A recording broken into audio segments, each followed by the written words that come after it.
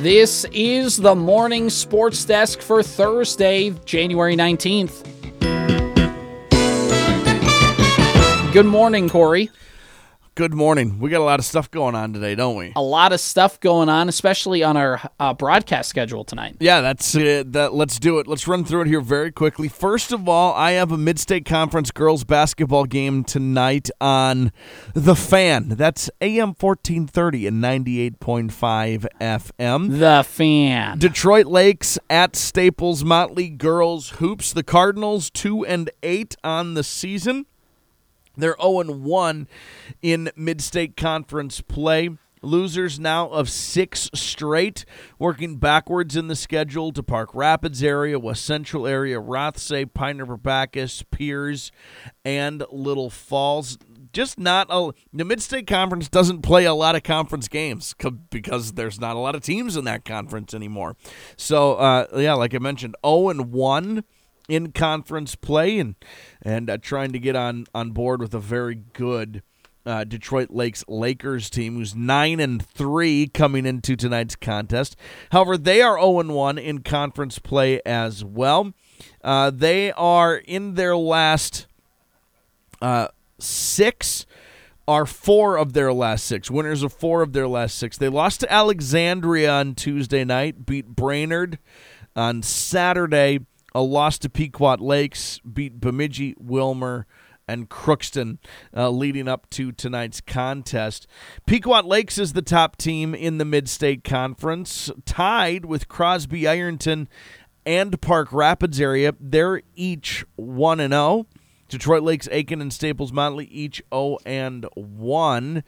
Detroit Lakes averages 50.3 points per game. They give up 42.9. And Staples-Motley scores 42.1 and gives up 56.4. So, again, that game on The Fan tonight, scheduled for roughly a 7:15 pregame and a 7:30 tip time. On 105.9 FM, the Superstation K106 tonight, we have boys hockey. I guess this is would be Mid-State Conference boys hockey, as Wadena Deer Creek hosts Northern Lakes. And I picked, here we go. I got to pick the wrong team. There we go. All right, now that my world is finally organized, Wadena Deer Creek is 8-4 overall. They're 3-2 in conference play. They lost the Highway 71 Cup on Tuesday night at Park Rapids area 3-2. They beat Lake of the Woods prior to that, lost to Detroit Lakes prior to that, and won 5 in a row, their biggest win streak of the season between December 6th and December 29th. Again, they play Northern Lakes this evening, who's 5-7 overall. They're 3-0, however, in conference play. They won their last game 11-2 over Prairie Center area, dropped 4 straight to Duluth Denfeld, Greenway, Nashua Keewatin, Duluth Marshall, and Thief River Falls. This should be a big-time conference matchup tonight. Detroit Lakes, the top team, Mid-State Conference boys hockey at 4-0. Northern Lakes is second at 3-0 in conference play. They average 3.8 goals per game and give up 3.6. Wadena Deer Creek third in the conference at 3-2. They score 5.2 goals per game and give up 4.1. That'll be a 6:45 pregame and a 7 o'clock face-off again on the Superstation K106. Dan Terhar, Jamie Pettit on the call. Should be a good one over on the Superstation. Like you said, some top teams in the Mid-State Conference. Wadena Deer Creek trying to rally after an overtime loss to Park Rapids area on Tuesday. So, yeah, going to be a fun night of hockey. It should be, and like you said, a girls' basketball game on tap as well. So, Corey, what do you say we talk about the real big news story of the day here? Planters Peanuts is in search of drivers. Not necessarily like semi-drivers. They don't need people hauling stuff across the country. No, they need people to drive the Nutmobile. The Nutmobile. Okay. That's a thing that exists apparently. Like Oscar Mayer has the Wienermobile? Yeah. Yeah, so Planters apparently has a Nutmobile. Has a Nutmobile. Yeah, you... Wow. Yeah. I had no idea.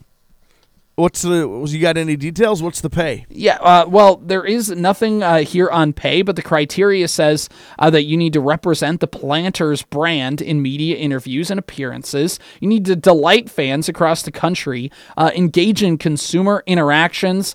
All attendees and onlookers make sure that they have a nutty time and a positive brand experience with the Nutmobile. I have a question. Do you have to really have a nutty time? Like, you supposed to be like, whoa. Peanuts, man. Whoa, this is crazy. I guess that's what they're saying. Must you be a nut job to get the nut job? I would assume yes. Like, it almost have to be. Are you required to wear a helmet that looks like a peanut? I don't think it's required, but I think it's highly recommended. Is it so, man, I have so many questions about this. We all know what the Wienermobile looks like. Yes. Does the Nutmobile? Does the what is it? Is it just like a pickup truck? I don't know. It's it says let me see if I can find it here. I would love to know what it looks like. They don't have any pictures, I don't think, quite yet. I got nothing on how it looks. All I know is that... oh, my gosh, it looks like a giant peanut. It does look like a giant peanut? Yeah, it really does. Oh, my gosh. It's just a peanut on wheels. It looks like... That's one giant nut. It looks like... I don't... Like an RV. Like a motorhome. Sure. Like, that's how big it is too. You know what I mean? Mm-hmm. It's not like it's like bigger than a conversion van. Yeah. It looks longer than like a short bus. You know what I mean? Mm-hmm. So it says here the desire to travel is important for this position, an appetite for adventure, and proficiency in nut puns. Oh, I see. Yeah. That's a must, they say. Resume, cover letter, and a short video essay describing why you would make the perfect peanutter needs to be submitted by February 14th. I got to be honest with you. I'd be uncomfortable calling myself a peanutter. I would too. Do you think is the vehicle stick shift? Like, do you have to be able to operate a stick shift to get the Nutmobile going?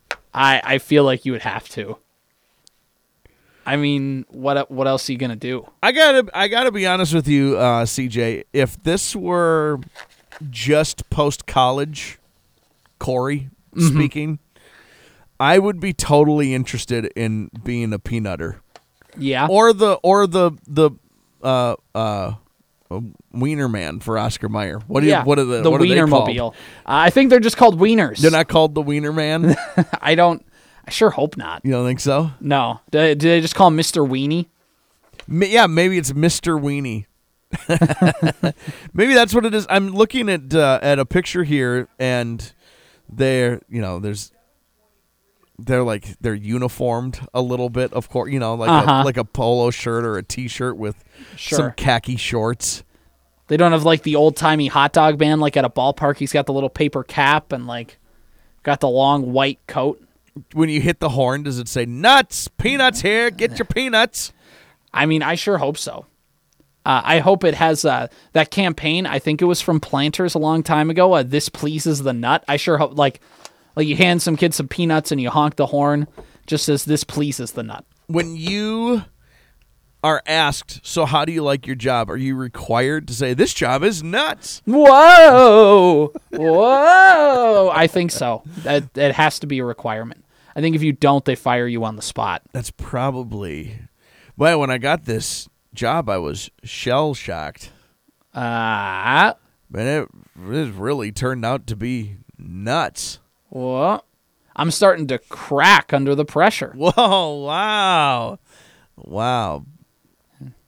Yeah, I got nothing from here. Speaking of driving people nuts, the Minnesota Timberwolves played last night, and they lost in the final minute, really, of regulation. They lost to the Denver Nuggets by 4, and I think in that the Wolves were up almost that entire fourth quarter, or at least weren't trailing for most of the fourth quarter and just lost it late. And this has been countless times this year. The Wolves have fallen apart in the final 5 minutes. And Corey, I'm directing my ire as a certified government-issued, card-carrying member of the D'Angelo Russell Haters Club. What are we doing with D'Lo anymore? He had a nice 3 down the stretch to try and extend the Wolves' lead in the last 5 minutes. But outside of that, he had a couple bad shots where he bricked it off the side of the glass. Like, didn't even hit the rim. It hit the side of the backboard like you're watching a bad high school boys game. Like, that kind of shot. And then also, with under a minute to go, just threw the ball directly out of bounds. What are we doing with D'Angelo Russell, Corey? What we've always done with D'Angelo Russell. We just watch D'Lo be D'Lo. We've rode the wave. There is no wave. D'Lo does not have. He's a reverse wave. He's a riptide. He just like, oh, that looks exciting, and then you realize it's going to kill you, and it's too late. It's already too late. He is to his credit, I guess. He has been the exact same player his entire career. That's also fair. He is this is who he is and always has been, and seems to always will be. That didn't make sense, but you know what I mean. Mm-hmm. Unless he ever decides to accept that he's the sixth man coming off the bench to lead the second unit and be dynamic, or I don't know what it is. Like, the ball this team is set up that the ball needs to be in his hands for some reason to make decisions, and he's not like a decision maker. No. There was that play where D'Angelo bricked it off the side of the rim. Anthony Edwards had the ball. He had a nice, tough layup the possession before, and the Nuggets obviously making a concerted effort just stop Anthony Edwards. So Ant's like, all right, let me move the ball around, try and get somebody else a shot, and it felt like nobody else wanted to shoot. And I get it if you're a Kyle Anderson or if you're a Naz Reid, maybe you're not shooting that 3, but if you're D'Angelo Russell, isn't that kind of part of your job description, the ice in the veins kind of guy? He's been shooting really well this year, to his credit. So, like, I just don't know. I just don't know with him, man. I think, like you said, he's always been the same player. I think he's just very unself-aware, and I think that gets him in trouble like it did last night. I think sometimes he just doesn't read the room quite as well as he should. His name has come up in trade talks a little bit. Miami Heat have been a team that have inquired about him. The Wolves aren't re-signing D'Angelo Russell, so I get so he's not coming back at all. So he's not going to Miami. What does Eric Spoelstra want anything to do with D'Angelo Russell? Hey, Pat Riley sees a guy, he's going to go get it. What does Pat Riley want with D'Angelo Russell? They need a point guard. Not him. They don't. Well, if the Wolves can get some assets back, we'll see what happens. No, I'm not saying the Timberwolves wouldn't be interested. There's no way Miami is actually interested in D'Angelo Russell. They're interested in dumping Kyle Lowry, but I think that's about it. I'd rather have Kyle Lowry, if I'm the Heat anyway. Yeah. So ish. Go Wolves, go. No, some of this is to be fair. Some of this is our fault. Like, what's your expectation of him anymore? Honestly, let's be honest as fans about who we think he is. He's an all-right player. Yeah. Nothing more, nothing less. He's an all-right player who makes bad decisions at the worst, at pretty bad times. He can make really tough shots, and he is very brave in shooting shots in crucial moments, and he almost never makes them. He doesn't make, like, Daryl has a great bit on, he's like, I've never seen anybody make more difficult shots than D'Angelo Russell and miss more easier shots than D'Angelo Russell. That's perfect. That's the perfect way to describe it. That's just who he is. He is not we need to realize he's not a needle mover. No. He just isn't. And the Wolves realize that because they're not re-signing D'Angelo Russell. And he's not at the role he's expected to play. Like, teams need to figure this out, too.